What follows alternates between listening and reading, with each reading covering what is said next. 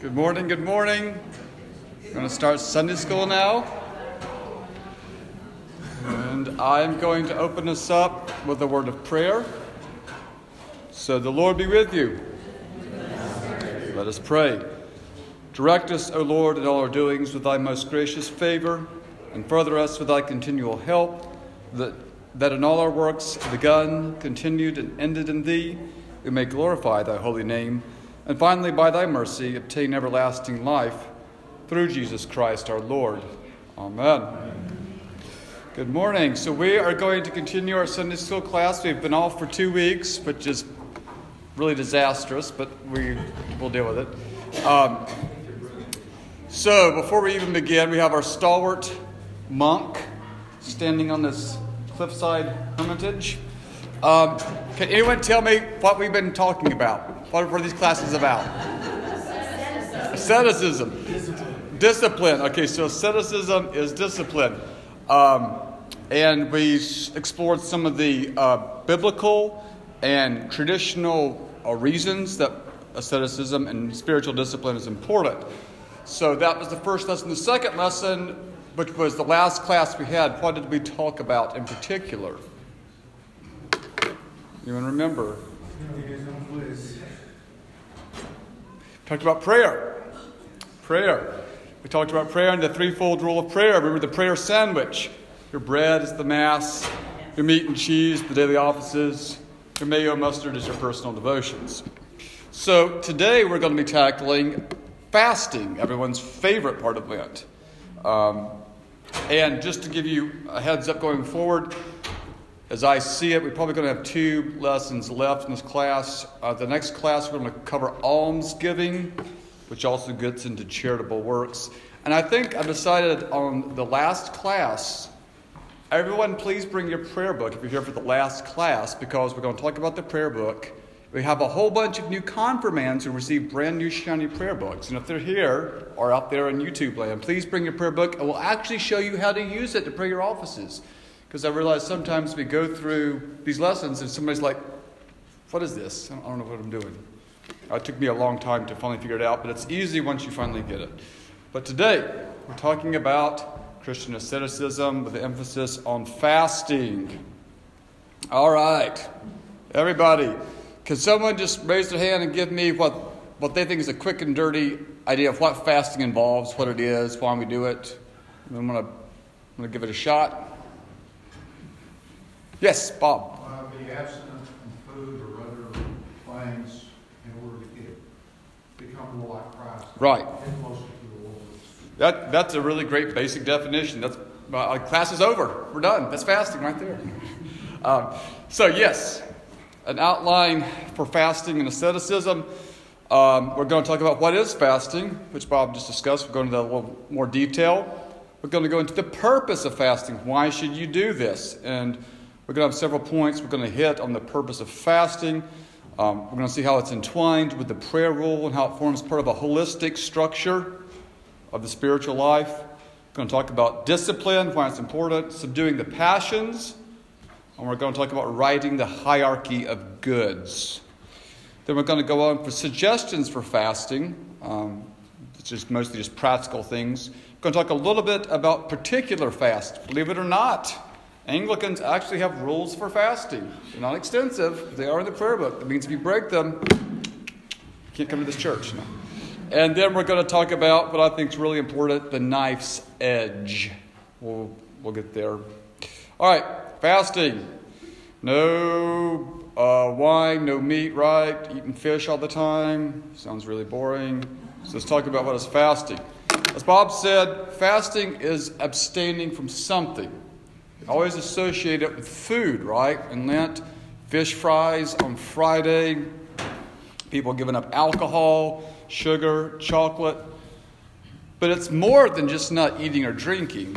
And I would even say that the fast itself is just an outward sign of what's supposed to be happening on the inside. Because what we're doing in fasting is we're refraining from something that's good in itself. There's nothing wrong with food. There's nothing wrong with good beer and whiskey. Keep it, moderate. I would even go so far as to say if you smoke an occasional cigar, you're fine. Just don't smoke every day. all these things are good, they're pleasurable, and God created these things for us. So we're not getting rid of these because they're bad. As Father Paul says, when you fast, do not fast from sin, because you should never be sinning, right? So we're going to fast from something that's good in and of itself. There's many different ways of fasting. Traditionally, it involves food, and the traditional foods are meat, dairy products, eggs, oil is another one. Drink primarily alcohol, because they didn't have coffee and tea in the New Testament times. But a lot of times people give up coffee and tea or other beverages. And sexual activity is also a type of fast.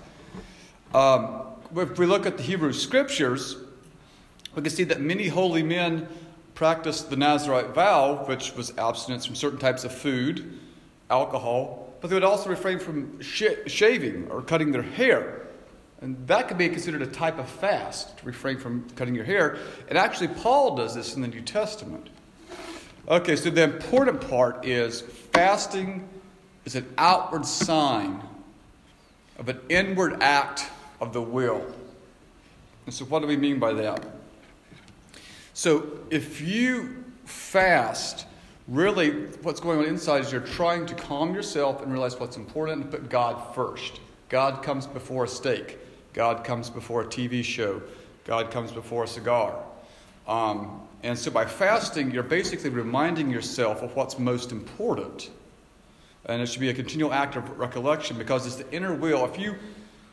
We'll go into this, but if you fast from something and you're bitter about it, or you're exceedingly proud of it, look, I've gone the whole Lent without, touching one bit of meat, without smoking at all, without drinking anything other than water.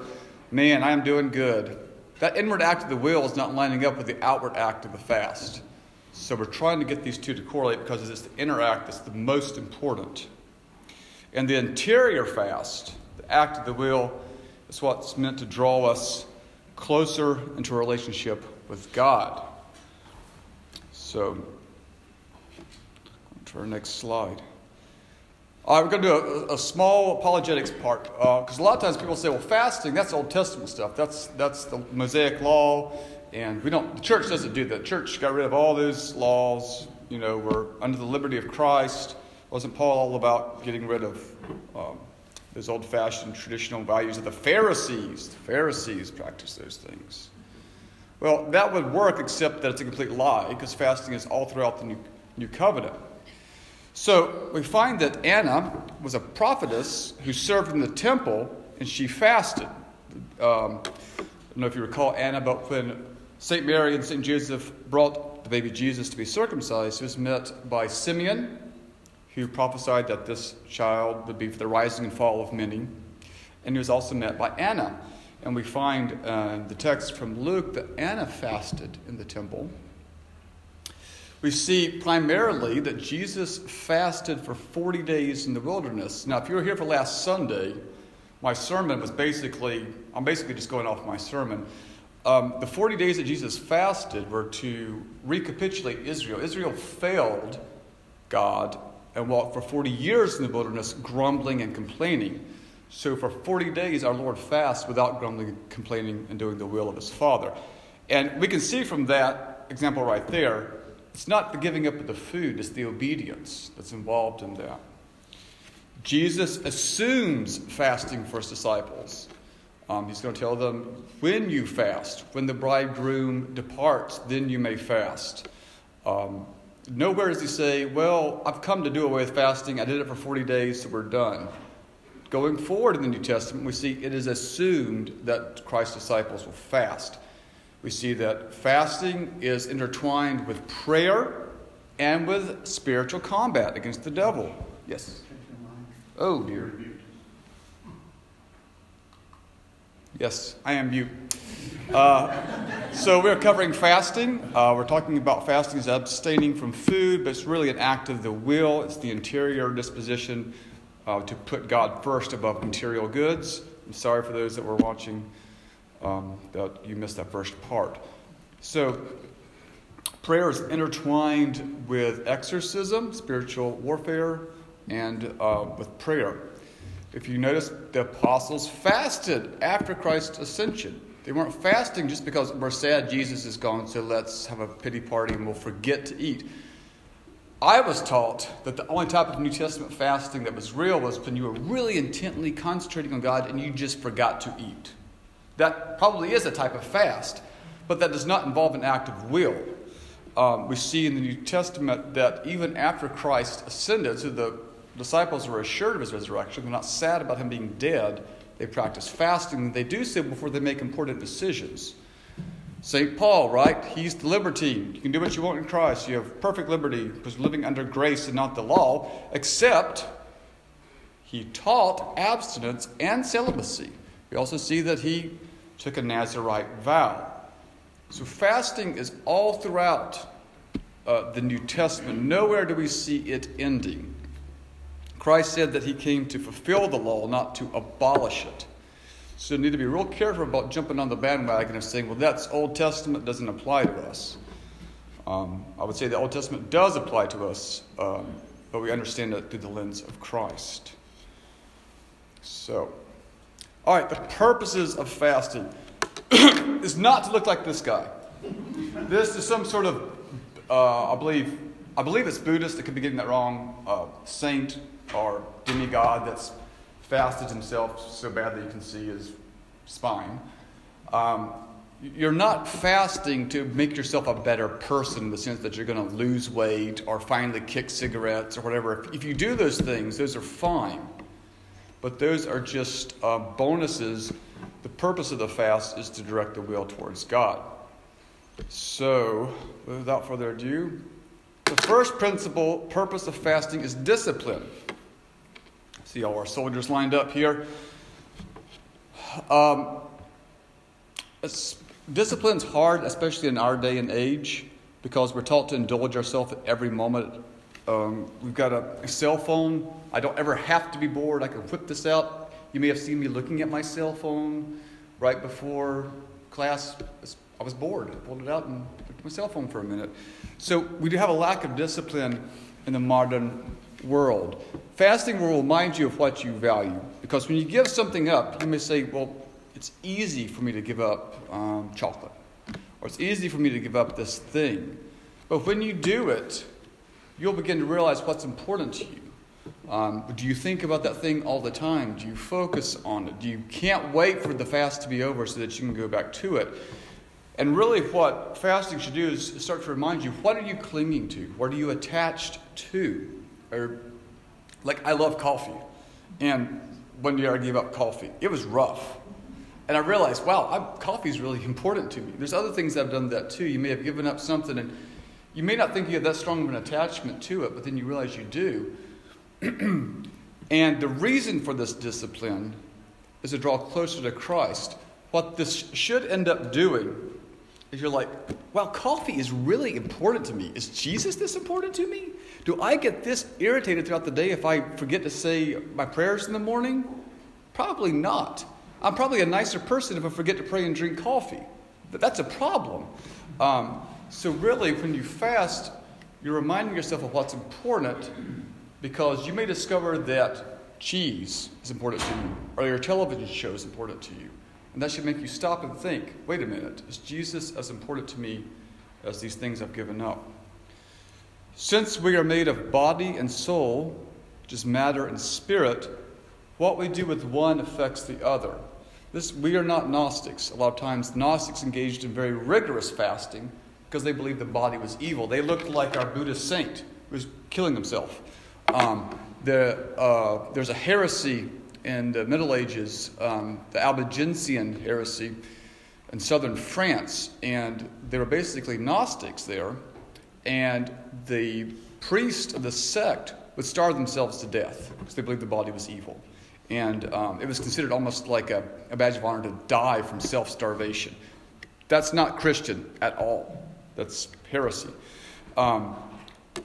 But what we do with our material body does affect the spirit and vice versa. So if you have no control over your body, and you say, well, I cannot help myself. I have to smoke. I have to have my cup of coffee or whatever. But I'm still a good Christian. I still, pray and all that. I would wager that if you have a problem controlling yourself, your physical appetites, you probably also have a hard time at some part of your spiritual life. Because if you're undisciplined in your everyday material life, you're going to be undisciplined somewhere else. So the point of disciplining the body is to also discipline the spirit at the same time. They should go together. Remember that it's the interior act of the will that gives meaning to the fast. So outward fast should lead to an interior act of the will.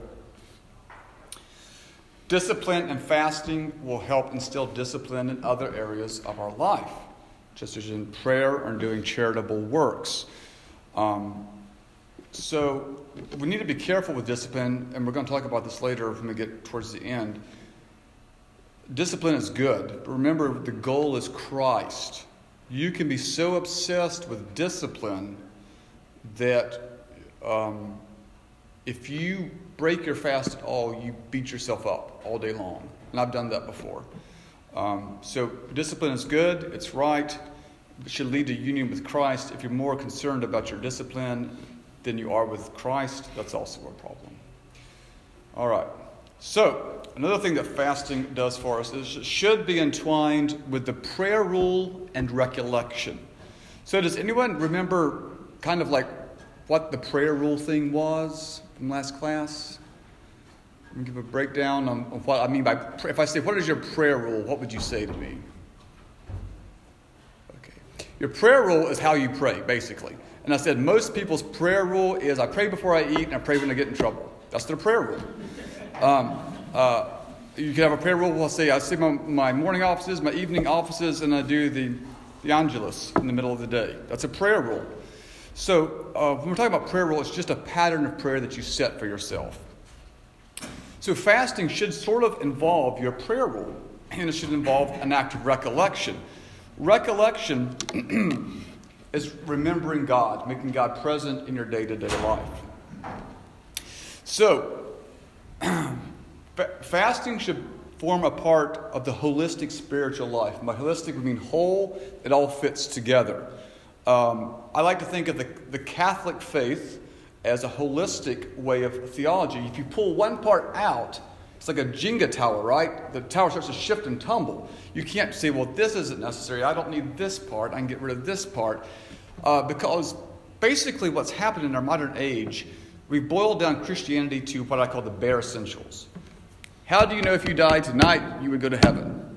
What's your assurance of salvation? So you have a stock answer, well, I put my trust in Jesus. That's right. That's true. But that doesn't mean that you shouldn't do these other things. You shouldn't fast, or you shouldn't pray, or you shouldn't attend church.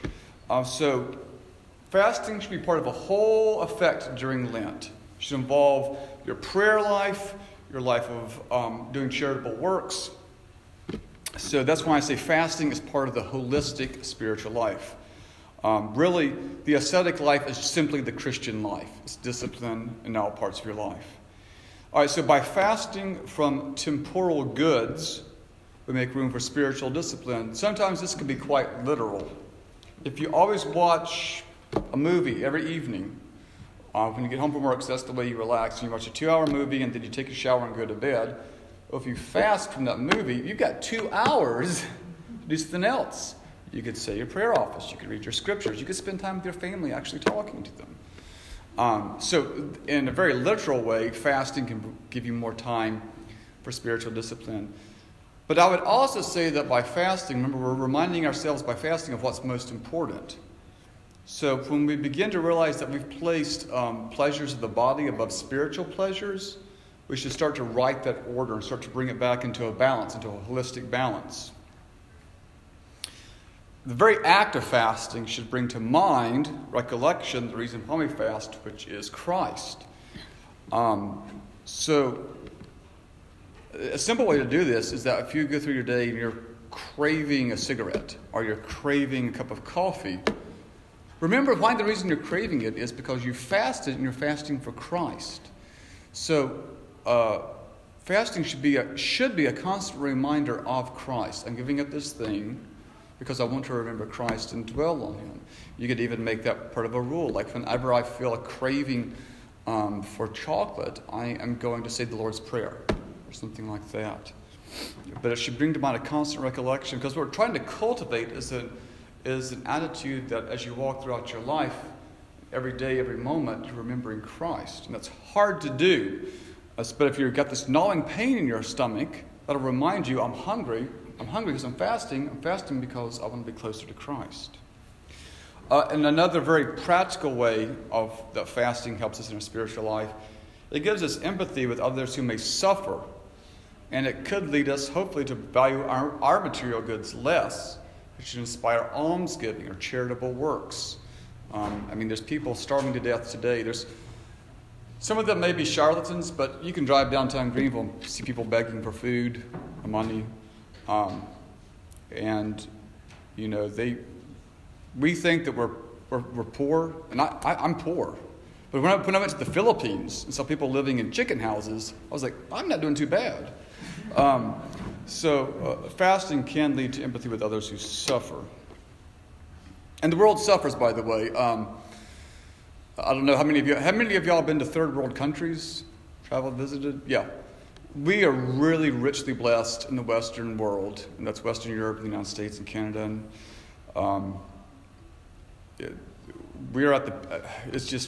there's a lot of people who do not have it as well as we do.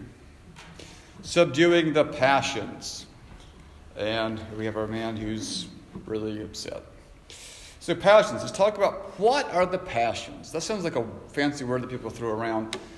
But really, going back to the church fathers here, the passions, what happens when our bodily appetites gain the mastery over our rational intellect. And what do I mean by that? Bodily appetites aren't bad, right? We all get hungry.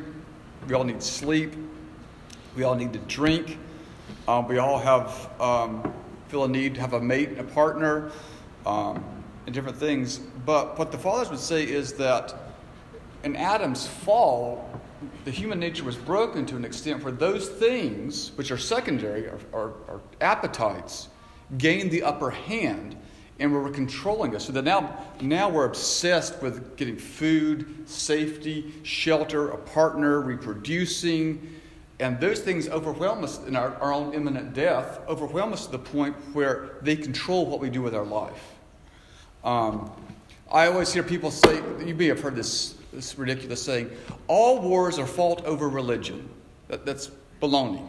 All wars are fought about money and power, because that's all people want after the fall is money and power and security.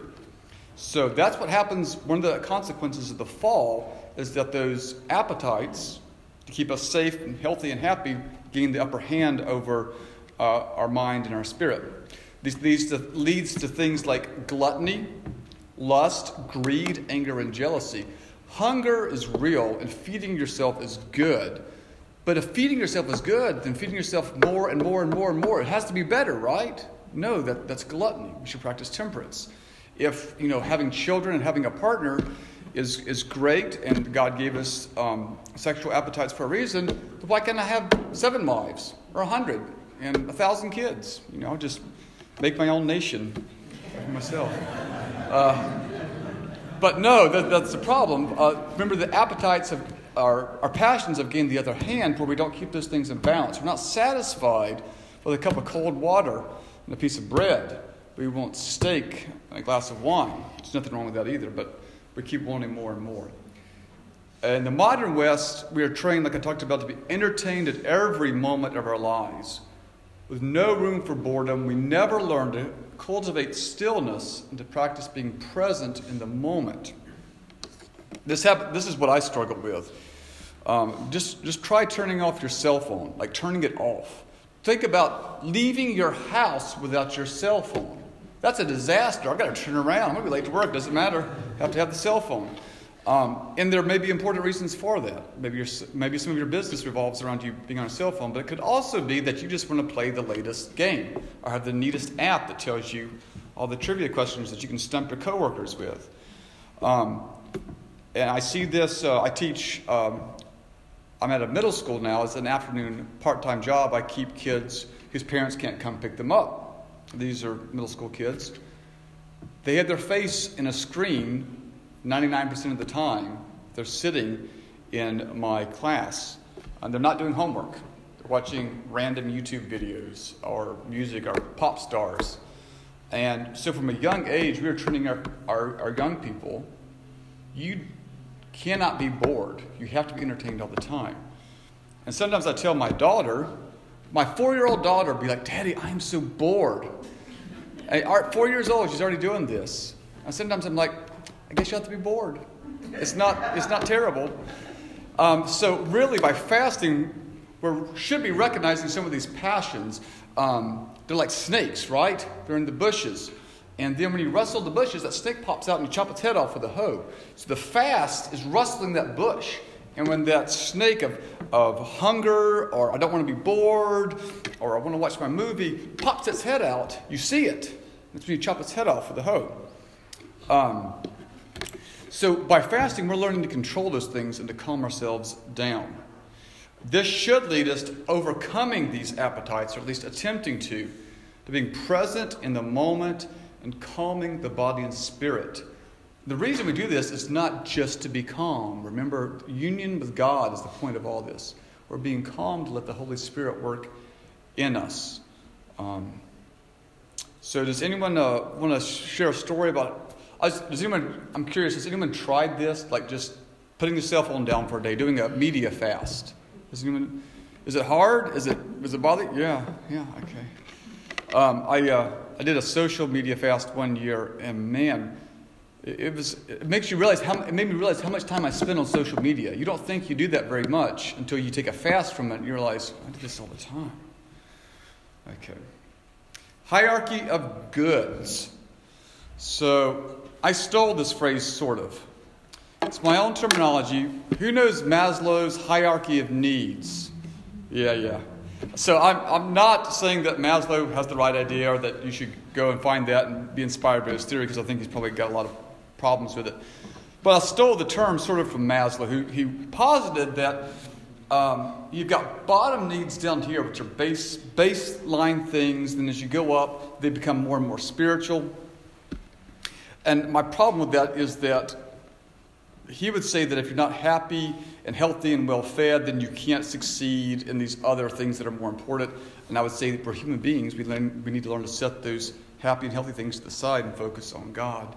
And this is inspired a little bit by St. Augustine. So when I mean the hierarchy of goods, I mean that God is at the top. God is the most important thing. And all things in this world are good. People are actually right when they say, I believe people are basically good. That's true. But what they forget sometimes to tell you is that people are also very broken. But everything is good as God made it. But they derive their goodness from God. Nothing is good in itself. And we can love creatures and creaturely comforts if we understand that we love God in them. So and I would say, this is a struggle for me because I love my daughter.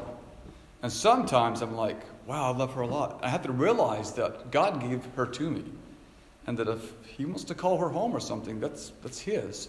I'll never forget Father Paul. I was telling a story about Ariana wanting to talk to Jesus or something.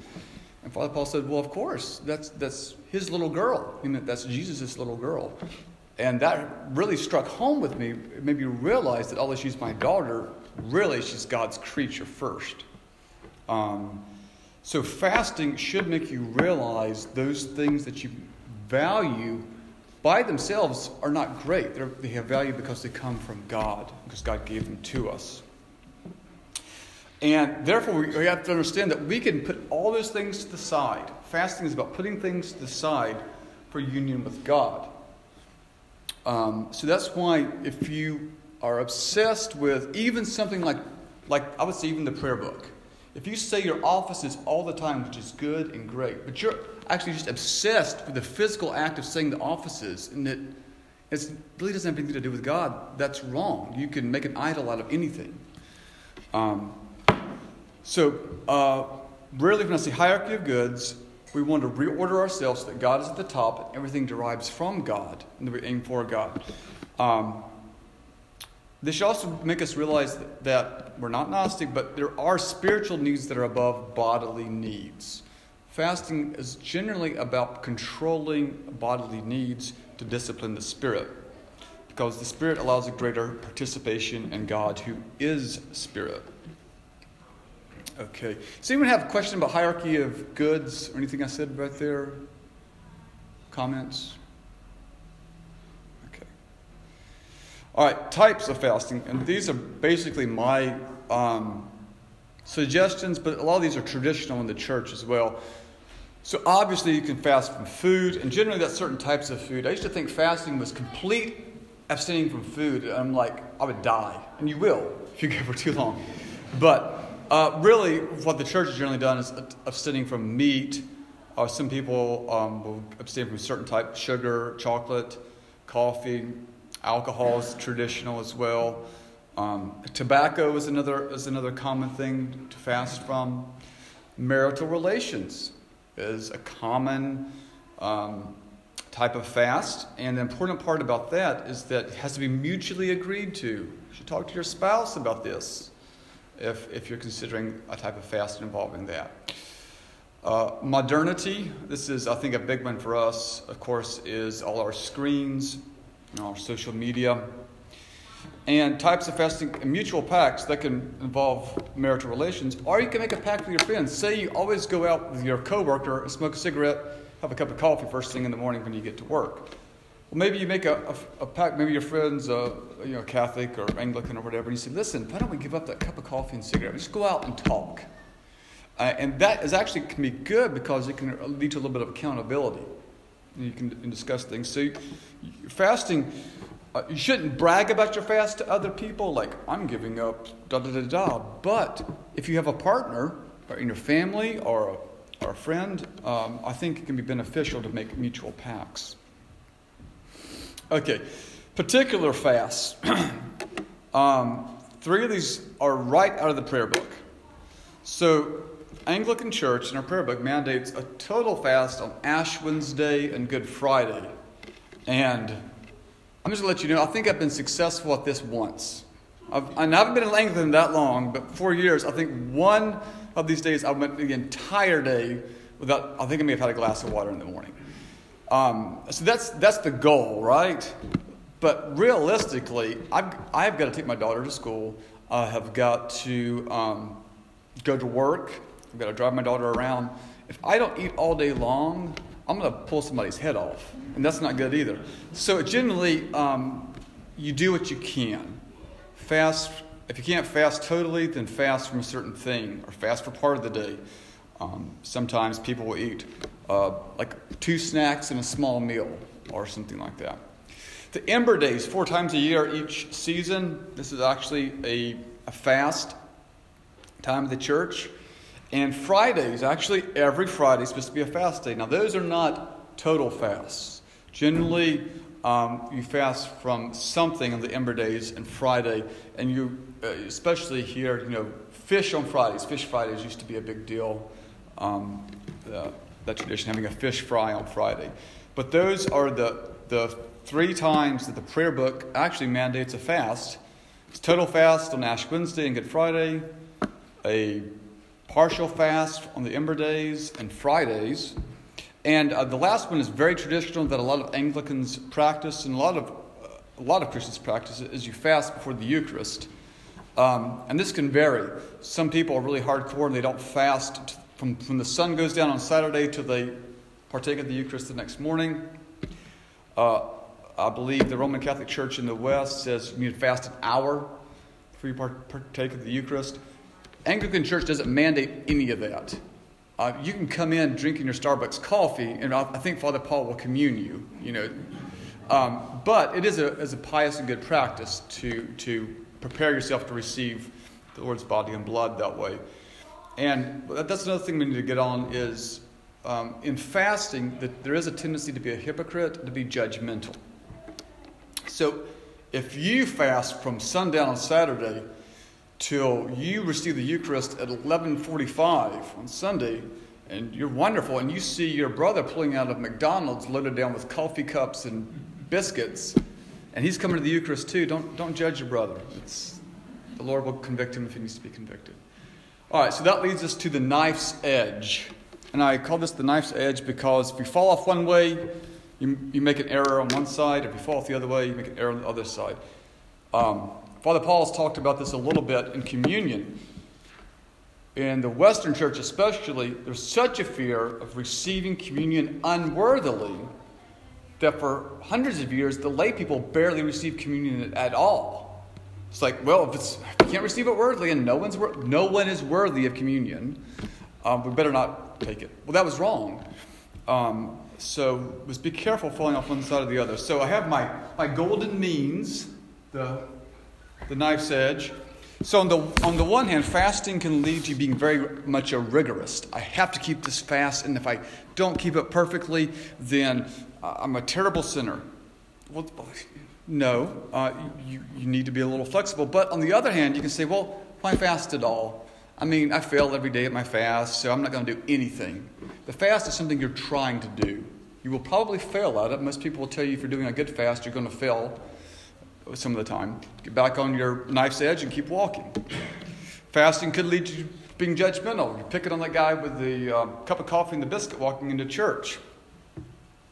So the guy walking in with the biscuit and the cup of coffee goes, man, I can't fast at all, so I'm not even going to try. Once again, that's the knife's edge. The guy who's always judgmental because he fasts perfectly. The guy says, it's just too hard. Why bother? I'd be a hypocrite. I'm not going to fast at all. You can be a Pharisee by being judgmental. That's bad. It's being a hypocrite. On the other hand, if you don't ever fast at all, you can be like, well, I'm living by grace, not by law, so I'll just do what I want. I won't bother to fast at all. You can get to the point where you can't make a mistake without punishing yourself viciously. You beat yourself up. Father Paul would tell me that I have this problem. I am super scrupulous, so I will break one little rule that I made and just agonize over it. That's actually bad in and of itself. On the other hand, I could just be like, well, I'm never going to correct my mistakes. I'm always going to make them, so why bother? I would also say that keeping the fast leads to anger or depression. You make someone's life miserable. I would rather you not fast. But you can fall into the other camp. Fasting makes me angry, so I'm not even going to try.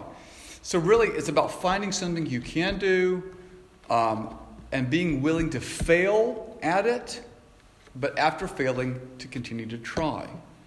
So those are just some pitfalls on both sides of the knife's edge. Questions or comments on fasting? You want to share any stories? Yes? When I was in high school, I had a Roman Catholic history teacher who got into a discussion with a Roman Catholic student in class as to why fish became the accepted food to eat on Fridays. Okay. And one of them, I don't remember which one, it was a long time ago, Okay. said it was because the Pope was trying to encourage the business of the fishermen. I was wondering about that. But what do you have any history about why certain foods have been selected as, especially having an association with the Russian Orthodox Church for a while, through a daughter-in-law? I know that they don't eat oil. When my grandson comes for a visit, I have to really make sure that he's not fasting and I haven't included any of those things. Right. Well, I don't know if the Pope did that to increase fishing. I have no idea. It's possible. I would say all those things are actually what I would call church disciplines. None of them are like dogmas. So if you look, the Eastern Orthodox Church has a slightly different fast than the Western Church does. They fast a lot. They fast a lot more than we do.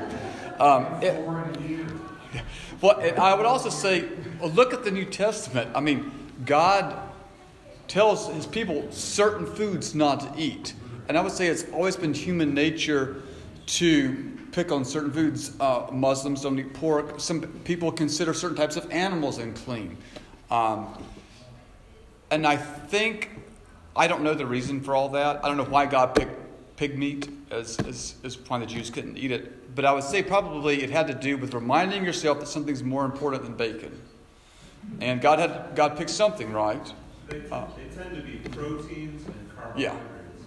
Tends to be things that have to do with muscle, and things that have to do with energy. So that the fast actually slows you down and makes you weaker, for lack of a better word, so that when Easter comes, your strength returns with the resurrection. I would also say, going on top of that I personally feel it might have to do with something to do with killing. You kill an animal to consume it. Some early Christians became vegetarians, and some of them took that too far, but that was a practice because they're like, Christ was the final sacrifice. We sacrificed lambs and ate that flesh. We no longer need to do that, so they became vegetarians. So maybe killing is involved with eating meat products as well. Does anyone else have anything for us? All right. Yes. Yes. So during the Sundays are the mini Easters. Right. I battle, so if I do fast from something, Right. I battle if I, okay, let's say I gave up chocolate. Right. So today I go and have a piece of chocolate. Yeah. I'm doomed for the rest of the day. Right. So there's the right. So Sunday is a mini Easter. So a lot of people will say, "Well, I don't have to fast on those days," and that's right. Some people, and I found myself in this camp, if I've given something up, but I wait for every Sunday to do that thing, I'm sort of undermining my fast. Leave it to your personal discretion. If you can pick up the thing on Sunday and not let it bother you, and break your fast on Sunday, great. I would err on the side of not doing that thing on Sunday, because I know me, I would just wait all Sunday to smoke my pipe or to have that cup of coffee, and it really is not actually helping me. But yeah, you can break your fast on Sunday, but that's at your discretion. So, yes? It really is kind of what you're saying, a personal thing. Yes, very much so. People that live in and don't like fish. Right. So they go, ew, I gotta eat fish. Whereas if you go down and get fish and chips and there's all that nice crispy grease. So I always find it ironic that we have a pancake supper to start Lent, because my Lenten meal sometimes is pancakes. There's no meat in there, right? So I got this huge stack of pancakes with butter and honey and toppings, and I'm like, man, I'm really suffering during Lent, So There's some ironies that tend to accompany Lent, and one of them is the Lenten recipe book, the Lenten cookbook. yeah. All these tasty recipes for Lent. Try this. If what you're trying to do is to make all of your meals more attractive and more tasty, you're kind of missing the point of Lent. And also, fish can be excellent. Yeah. If you live on the Gulf Coast and you have low country boil and you have fish fries, you're not suffering during Lent. So, anything else before we go? All right. Thank you so much. I will see you shortly.